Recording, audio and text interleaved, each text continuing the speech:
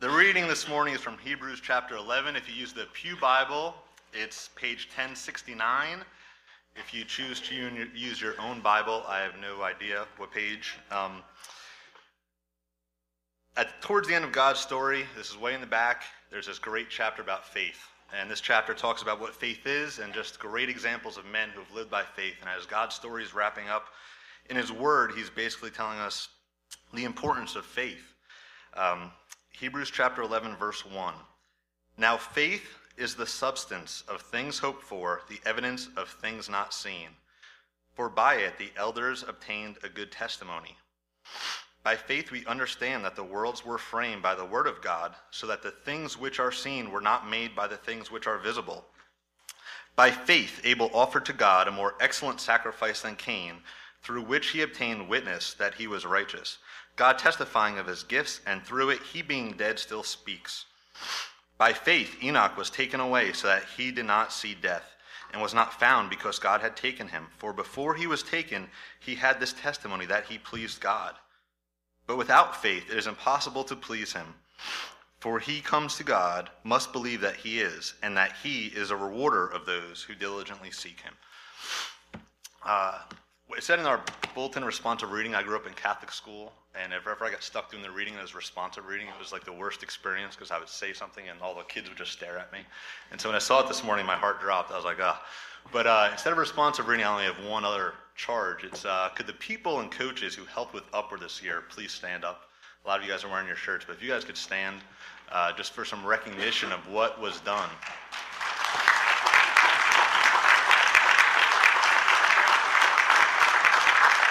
All right. Technically, you just gave me a standing ovation. But I will say my faith yesterday was embarrassing. My Upward team had played 354 minutes.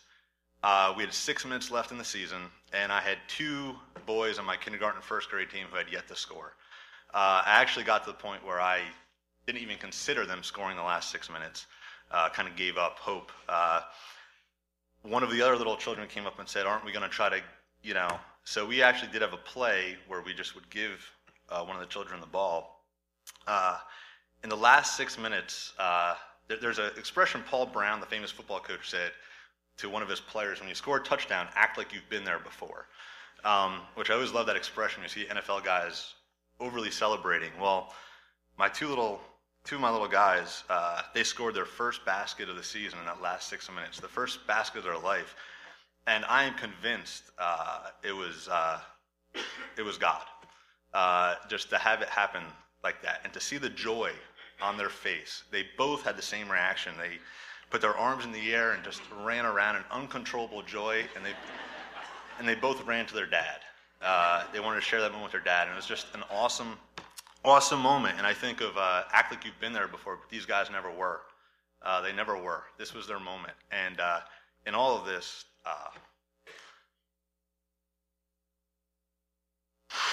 I thought a lot yesterday about why God allowed that to happen. And it was just because he loves them, and he wanted them to have joy. That's all he wanted, was them to have joy. And for all of you who stood up and worked so hard for this ministry, there's so much it's giving to the children, but it's just joy. They're happy. They're joyful. And so thank you to all of you. And the same way those kids ran to their dad, we could go to our Heavenly Father in prayer because he has more love for us than we could ever imagine. So let's pray. Father God, we just love you, and we come to you this morning with confidence through the blood and gift and sacrifice of our Lord and Savior, Jesus Christ. Father God, we thank you so much for the ministry of Mount Calvary. We thank you for the hands that work so hard in this ministry, Lord. We thank you for everybody who volunteered this year for the Upward ministry and the ones who always serve and are always there, Lord. We ask that you bless the marriages of those families who have given so much their time and effort to have this ministry work for the children, Lord. We pray for the leaders of this church, Lord. We pray for PJ and Dick, and we ask that you bless their marriages and bless their family. Ask that you give them strength to continue to guide us forward. We thank you for the school, Lord Jesus. We just thank you for the enrollment. We ask that you put your hand upon the enrollment next year, Father God, that you bring families to our school, to make it a flourishing school and just to be the light and example that you want it to be, Father God. We pray and thank you for the sports ministry in the school, Lord Jesus. We thank you for bringing Coach Fisher to the basketball team. We thank you for the work of the students. We thank you for Jim and the way he's just there at every game and cheering for the students. And we ask that you bless him for his upcoming baseball season. We pray for the example of some of our church and school members. We pray for Alan, that you healed him as he had an injury and illness before the season started, and he was able to go out this year and have another outstanding basketball season. Father God, we ask you to keep your hand upon him as he graduates and moves on to college. We pray for Dr. Sherrod as he comes to fill the administrator role, Lord. We just thank you for the leadership you brought to the school this year with Julie and Dr. Peterson, and we ask that you keep your hand upon the transition of the Sherrod family. And we just thank you for all your blessings towards the school, Lord, and all the families you bring. We just thank you for your hand upon this ministry, Father God. We pray also for Michael Saab this morning. Lord, we ask that you give him peace and give Nancy courage, and ask that you continue to work in his life, Lord, and that the good work you started him will not be finished. We pray all these things for your son's precious name. Amen.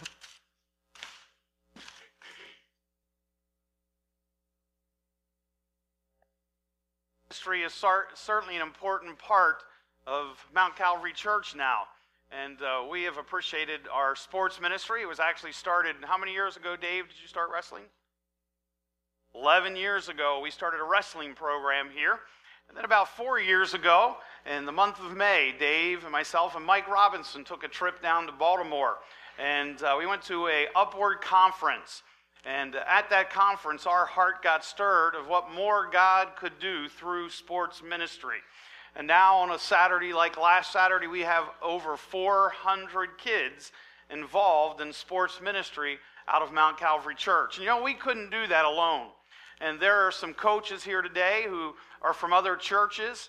And BIC, the Brethren in Christ Church here, has been a phenomenal help to us, letting us use their facility. And their pastor, Steve, has been a big supporter. And Green Tree, Brethren in Christ Church, their pastor has been behind our ministry. So it's just not about Mount Calvary Church, it's about the kingdom of God. And you know, the thing I really like about sports is it builds character into the lives of young people. It really does. And that's why I'm excited. It gives us opportunity to help build these young people. And every one of our sports programs, I can stand and tell you, church, that either at halftime or at practice, whether it's basketball, football, whether it's wrestling or volleyball, these kids hear about Jesus Christ, hear character-building lessons.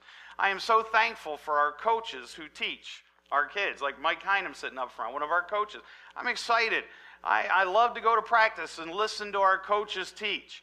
And we couldn't do it without all of the volunteers that we have. I think of the Kreiters. Retired, they don't have to be there. Now, Bev's not retired. She's still working. But Mom and Dad Kreiter, what could we do without them on a Saturday? They run our concession stand, and I just love them. They're there with smiles on their face, and so many people. I can't begin to name them all, so I just want to say, as your pastor, it is a joy. It is a joy to me to be able to have such dedicated people who work these ministries on a weekly basis and give up a lot of your time. And if you have not been here on a Saturday like yesterday for basketball, or if you haven't been to the wrestling tournament, or you haven't come and seen the girls' volleyball practice, just stop by sometimes. We have 3 ladies now who are doing devotions on a weekly basis for our girls. 3 of the women from our church, and it's exciting to hear them teach God's word. So I would tell you, church, just come visit one of our sports ministries sometime. I am so thankful for it and thankful for our people who work so hard at it. Well, I have a question to the men this morning. Men, do you like to make your wives happy? All the guys who like to make their wives happy, raise your hand. All the rest, you're going to be in big trouble if those hands aren't up. Okay, so what do you do to make her happy? Give me one thing, Mike Robinson, you do to make Jen happy. You fold laundry. Now there's a man who I never pictured folding laundry. Give him a hand. I think he deserves a hand for that. He does. Folds. Wow. I am impressed. I've seen him out there on the football field, but folding laundry, man. Have a whole new appreciation for you, Mike. I do. Okay, ladies, how many of you like to make your husbands happy? Raise your hand. Okay. Mrs. Kreider, tell me one thing that you do to make that young man sitting next to you happy.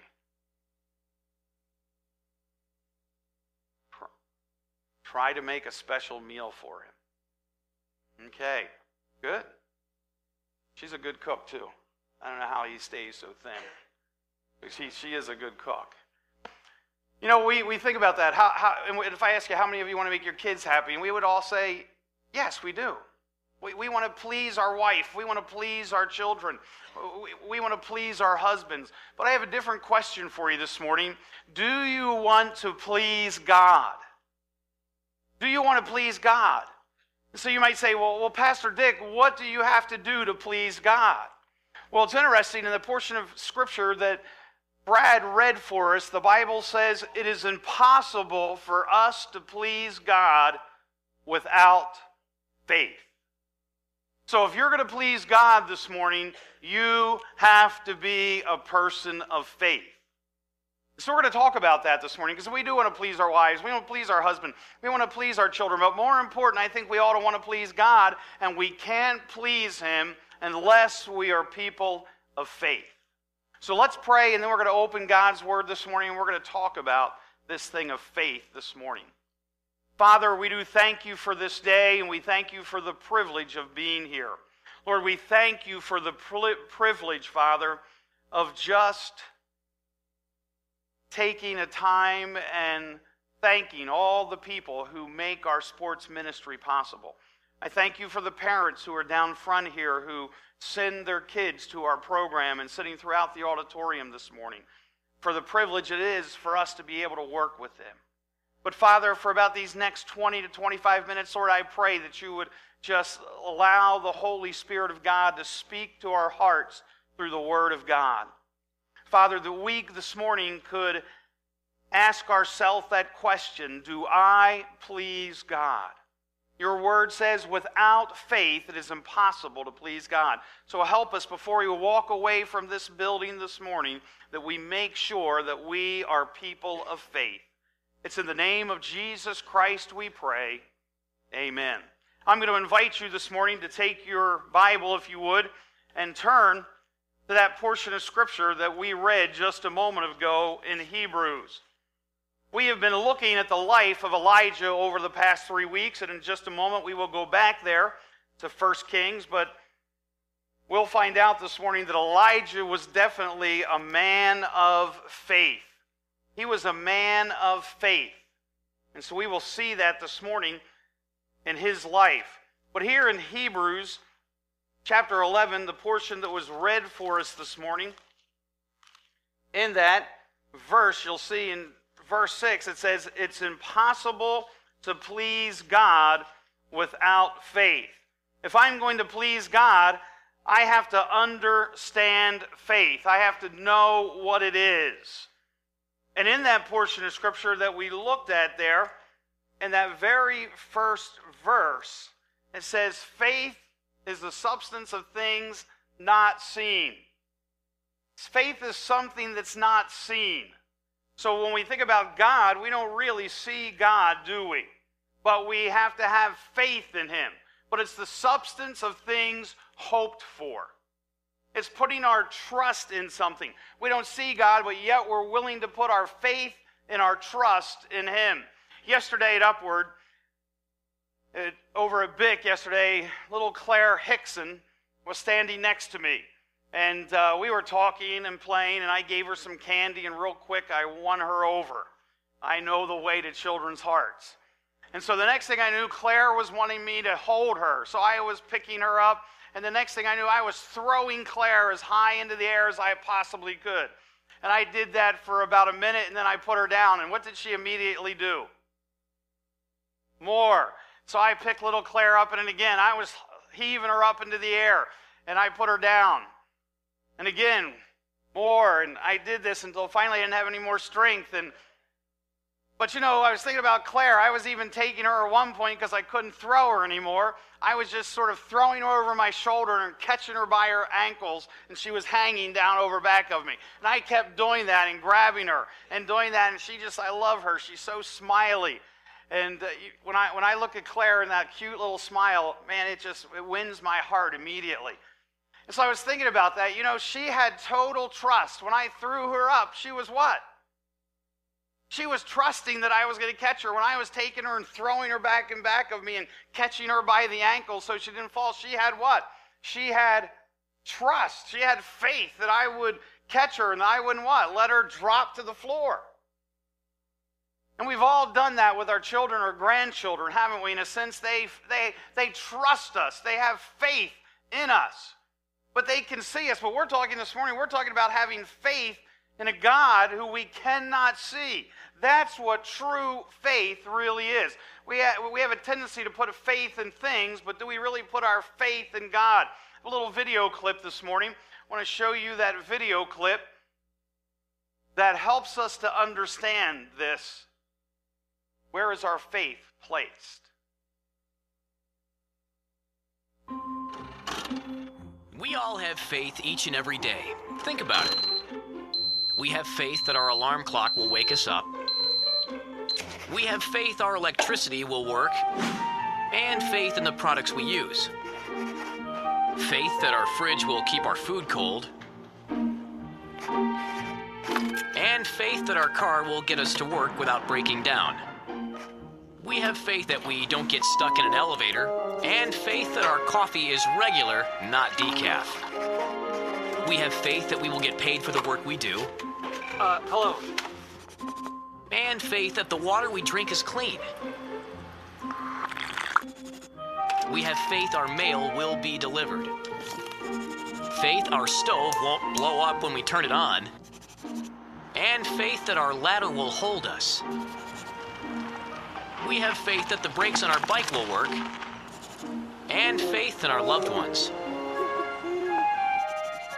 If we can have faith in people and the things they build, why do we sometimes struggle with our faith in God?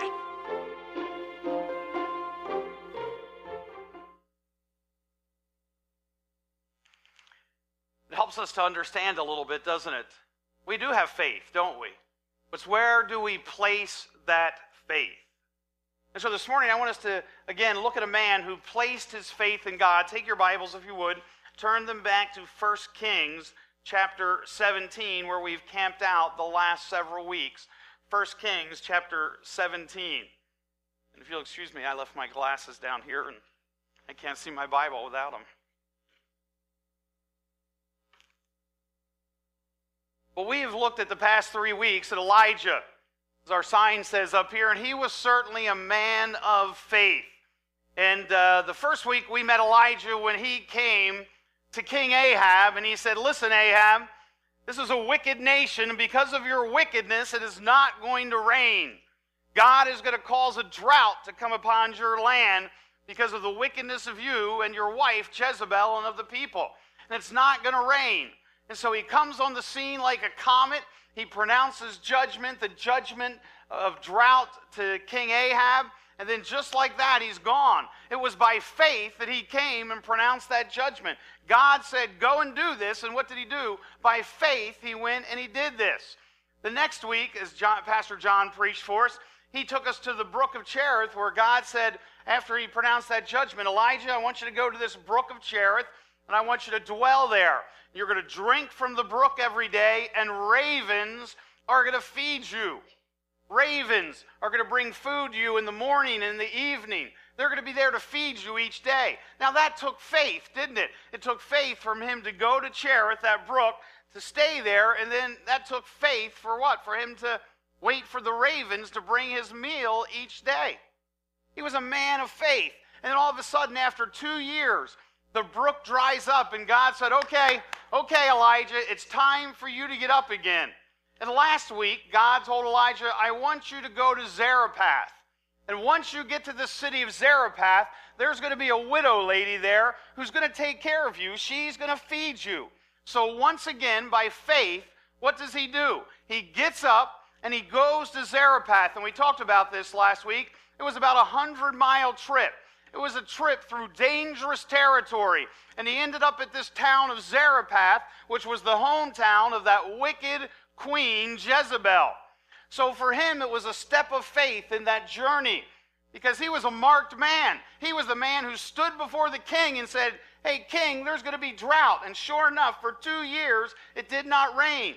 And so some people in the kingdom were saying, "Hey, it's all that Elijah's fault. It's all of Elijah's fault that it's not raining. It's all of Elijah's fault we don't have food. It's all of Elijah's fault our crops have dried up."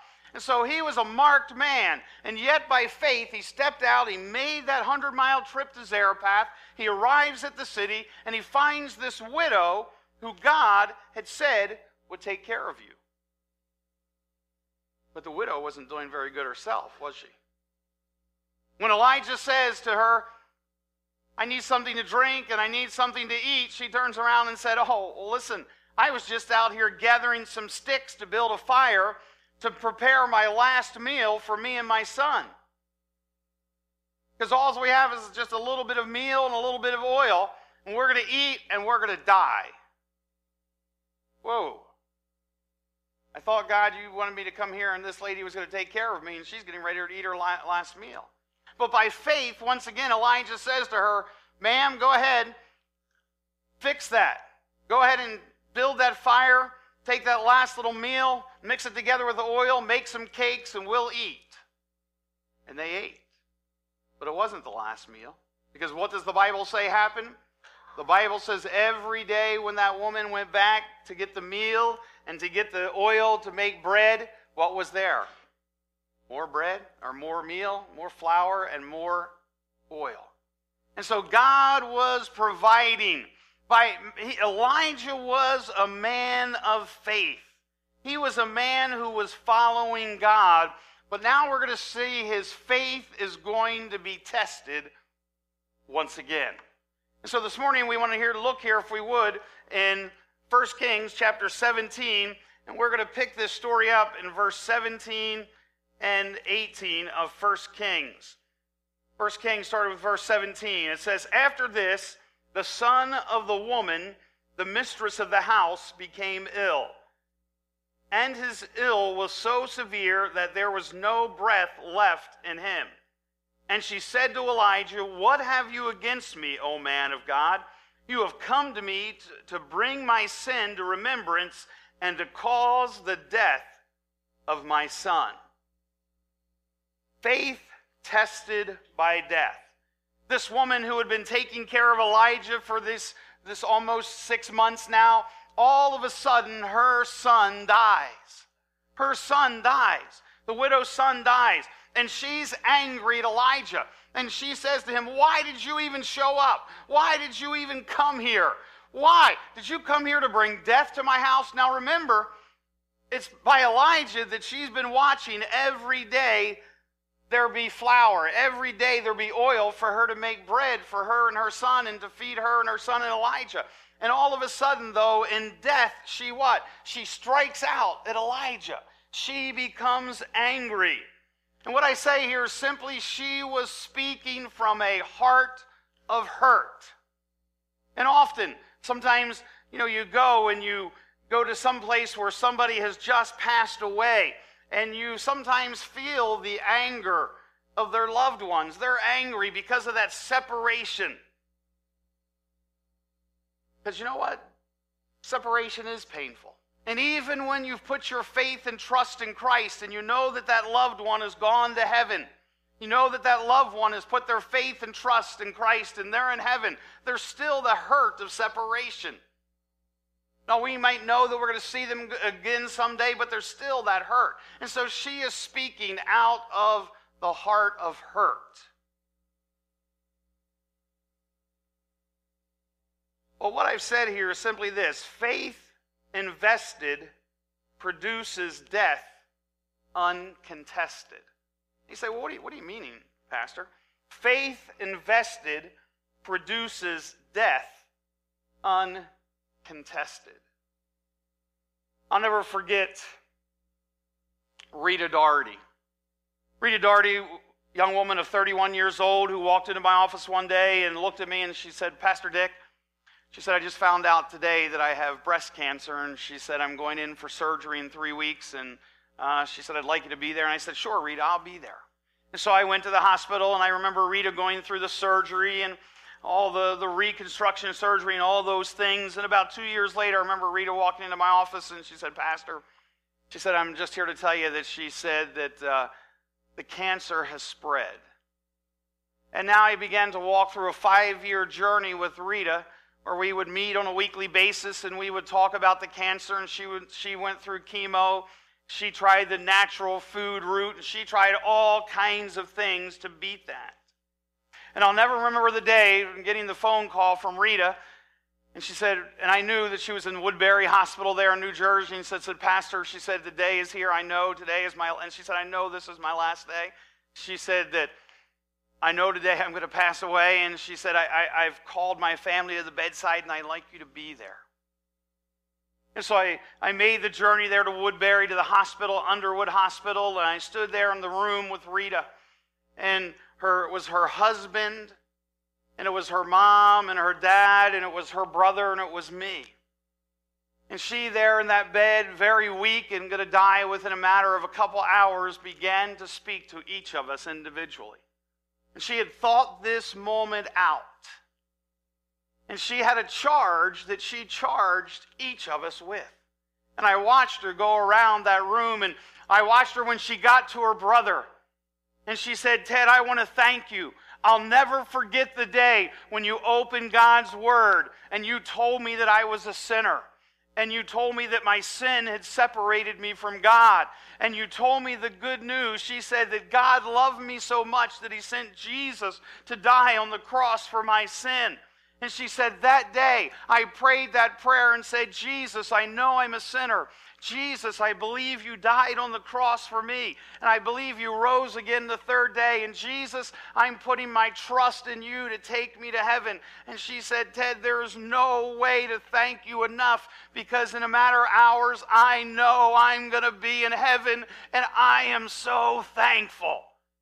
Whoa, what a testimony. See, when we talk about this, faith invested produces death uncontested. She was not at all contesting her death. She was ready to go to heaven. She was excited about going to heaven. Yes, there was a sense of leaving her brother and leaving her husband. But there was a sense of, listen, I've dealt with the faith issue. My faith is in Jesus Christ, and in a matter of hours, I'm going to be in front of Him.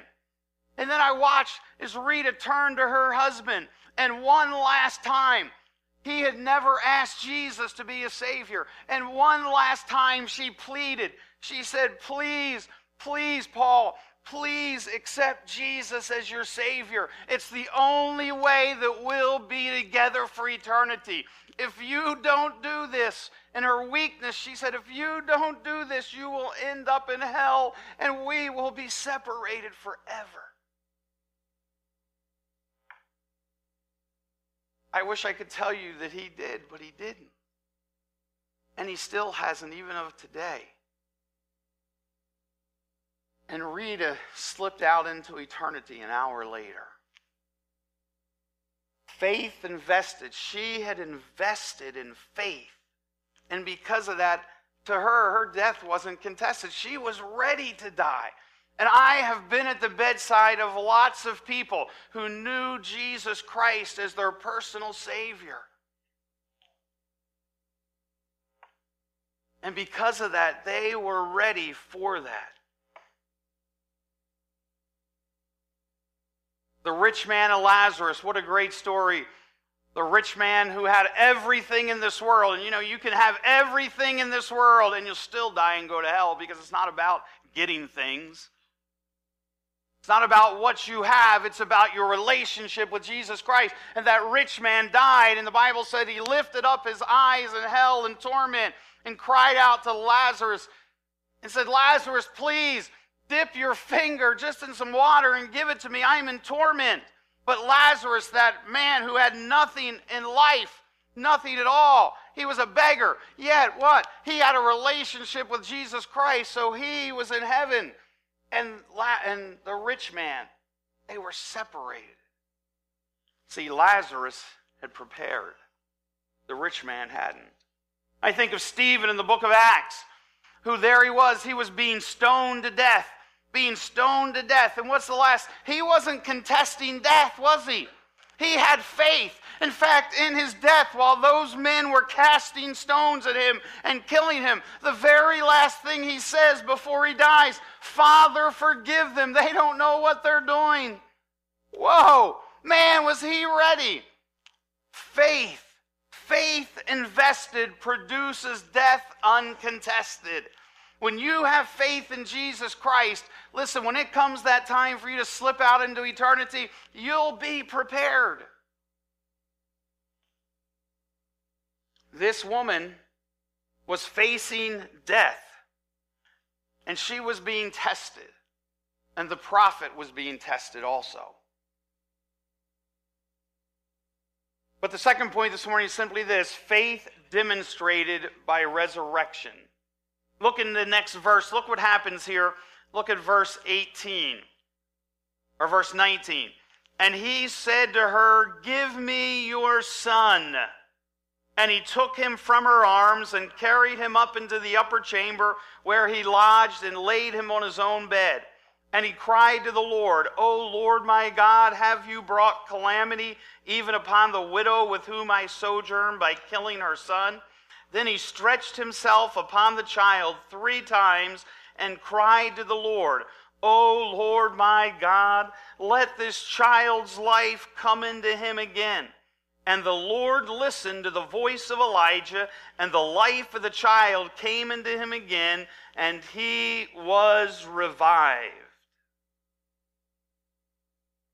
You know, it's interesting here. I love this portion of Scripture where Elijah just stretches out his arms, and I can picture this in my mind. I can picture, here's the woman brokenhearted with her son limp in her arms, saying, Elijah, what have you done? Have you brought this calamity to my house? Have you made me remember my sin? Why have you done this, Elijah? And Elijah doesn't say anything. You know, sometimes there's not a whole lot you can say in a situation like that, is there? But Elijah just says, give me your son. And he walks over to her and takes that limp body into his arms. And he turns and he begins that walk up the stairs, up into his chamber where he lived. And he took that little boy and laid him out there. And then what an act of faith. What an act of faith. Can I remind you, to this point in the Bible, nobody had resurrected from the dead. There wasn't any place for Elijah, the prophet of God, to go back and say, well, you know, God worked like this before, so maybe he'll do it now. Well, there's that one story of Enoch, but he never really died. He just went out for a walk one day and he was gone. He just walked his way into heaven. I know that story. But man, there's nothing here. There's nothing about this. And by faith, he lays that child out on the bed. And then 3 times he lays on top of that child and he cries out to God and says, God, bring life back into this little boy. I mean, what's he thinking here? Does he really think that God's going to bring him from the dead? By faith, 3 times he does that.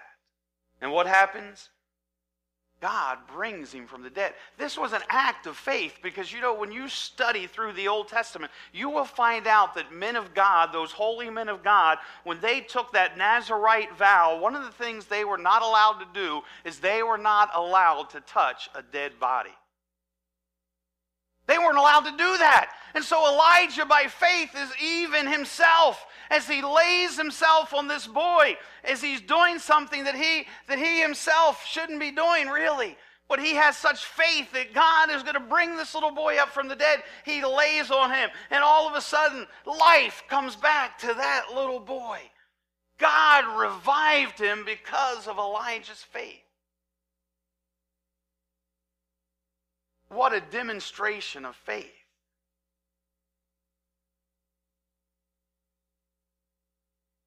There's no way we can please God without living lives of faith like Elijah. And then the last point simply this morning is faith is increased by faith.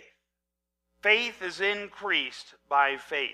When you look at this story, it said in the next verse, verse 23, and Elijah took the child and brought him down from the upper chamber into the house and delivered him to his mother. And Elijah said, see, your son lives. And the woman said to Elijah, now I know that you are the man of God, and that the word of the Lord in your mouth is what? It's true. Now I know that everything that you're saying is true. It's truth. And because of Elijah's faith, because of Elijah's act of faith here, this woman's faith was increased. Oh, I want to tell you, that day that I stood at the dying bedside of Rita Daugherty, and I watched her faith, and I watched her trust in God, and I watched that sense of that dying faith that she had, that she knew she was going to heaven, that day, this preacher, Dick Vaughn's faith was increased 100 times. It was. And there's been often when my faith has been increased by the faith of other people. By watching what they're going through and watching how they live and watching how they trust in God through those difficult situations. My faith is increased. Faith increases faith. Oh, listen, let me tell you, Christian, when you live by faith and you're pleasing God, you're encouraging others. That's the whole thing about Hebrews chapter 11, that portion that goes on to talk about by faith Abel offered to God a better sacrifice. By faith Enoch was taken up so that he could not see death. By faith, knowing, being warned by God about things not yet seen, in reverence and honor prepared an ark. By faith Abraham, when he was called, he obeyed. By faith even Sarah herself received ability to conceive. By faith Isaac blessed God and Esau. By faith, Jacob, as he was dying, blessed each of the sons of Joseph. By faith, Joseph, when he was dying, made mention of the Exodus. By faith, Moses, when he was born, was hidden for 3 months by his parents. By faith, Moses, when he had grown up, refused to be called the son of Pharaoh's daughter. By faith, Rahab the harlot did not perish among those who were disobedient. All of those are examples for us to what? Increase our faith. And I want to tell you something about this widow. Her faith grew by leaps and bounds that day. It's impossible to please God without faith. One night, a house caught fire, and a young boy was forced to flee to the roof. His father stood on the ground with outstretched arms, calling to his son, "Jump, I'll catch you. Jump, son, come on, I'll catch you." He knew the boy had to jump to save his life. But all the boy could see was the flames and the smoke. He could not see his father. He could hear him. He could hear his father as he kept yelling, "Jump, son, jump. Jump, I'll catch you." But the boy protested. He said, "Daddy, I can't see you. Daddy, I can't see you." The father replied this, "But I can see you, and that's all that matters. Jump! Jump!" And the little boy jumped into the arms of his dad who was waiting for him.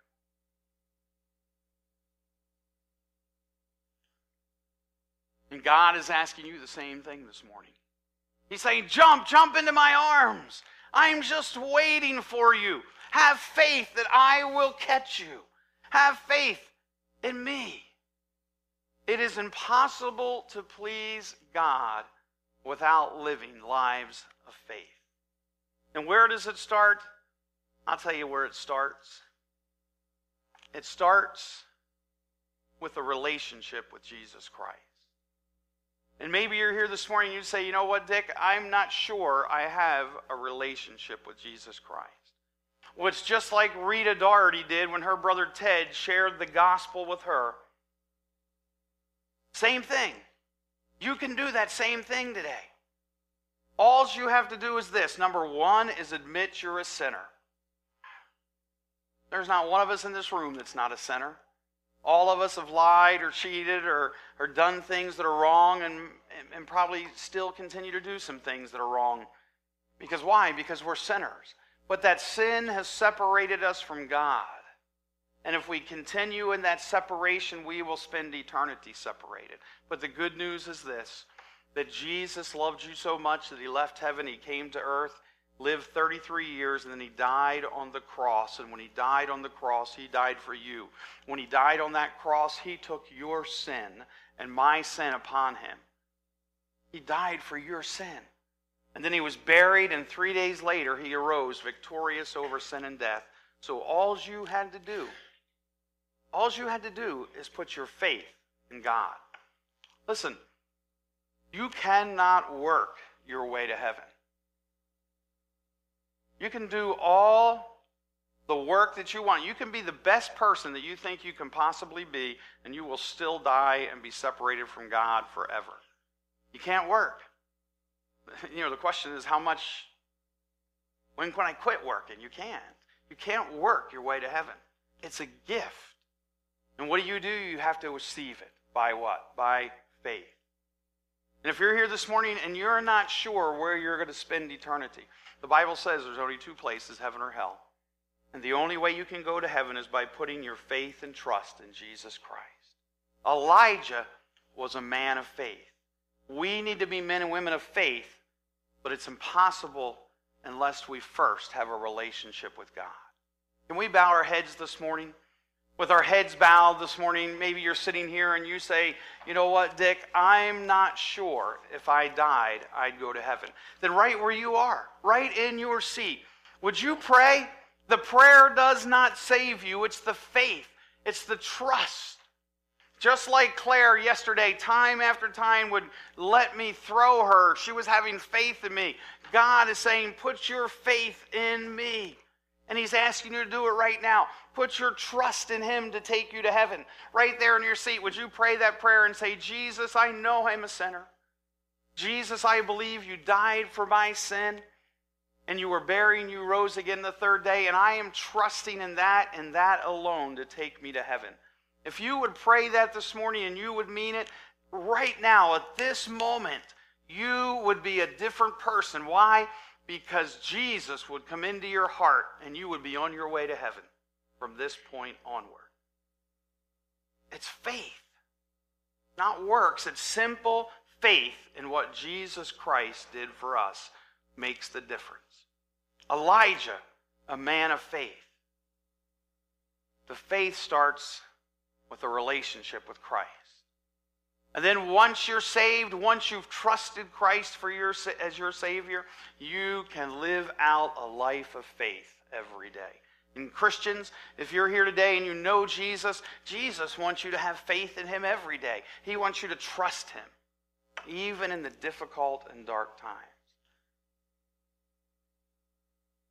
If you prayed that prayer today, I'm not going to ask you to come forward, but we would like to know. And so as you slip out the back door today, when you see Pastor John at one door, or if you come out another door and I'm there, would you just come up to myself or Pastor John and say, hey, today I put my faith and trust in Jesus. Just so we know, so we can pray for you. We would be so excited today to know that today was the day of salvation. Today was the start of your faith. Remember, it's impossible to please God without faith. Father, thank you for the Word of God. Thank you for its power. Thank you for the demonstration of a man of faith, Elijah, who pronounced judgment on a nation by faith, who went to a brook of Cherith by faith, who made a journey to Zarephath by faith and trusted you for his food at Cherith and at Zarephath. And then by faith, he laid himself out on that little boy. And because of his faith, you raised that little boy from the dead. And that widow lady's faith was increased. Lord, today I pray for Christians that are here that our faith would be increased by watching others live the life of faith.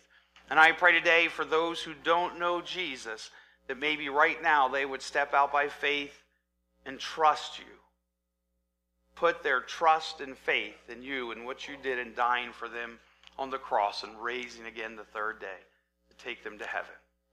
We pray these things in the name of Jesus Christ. Amen.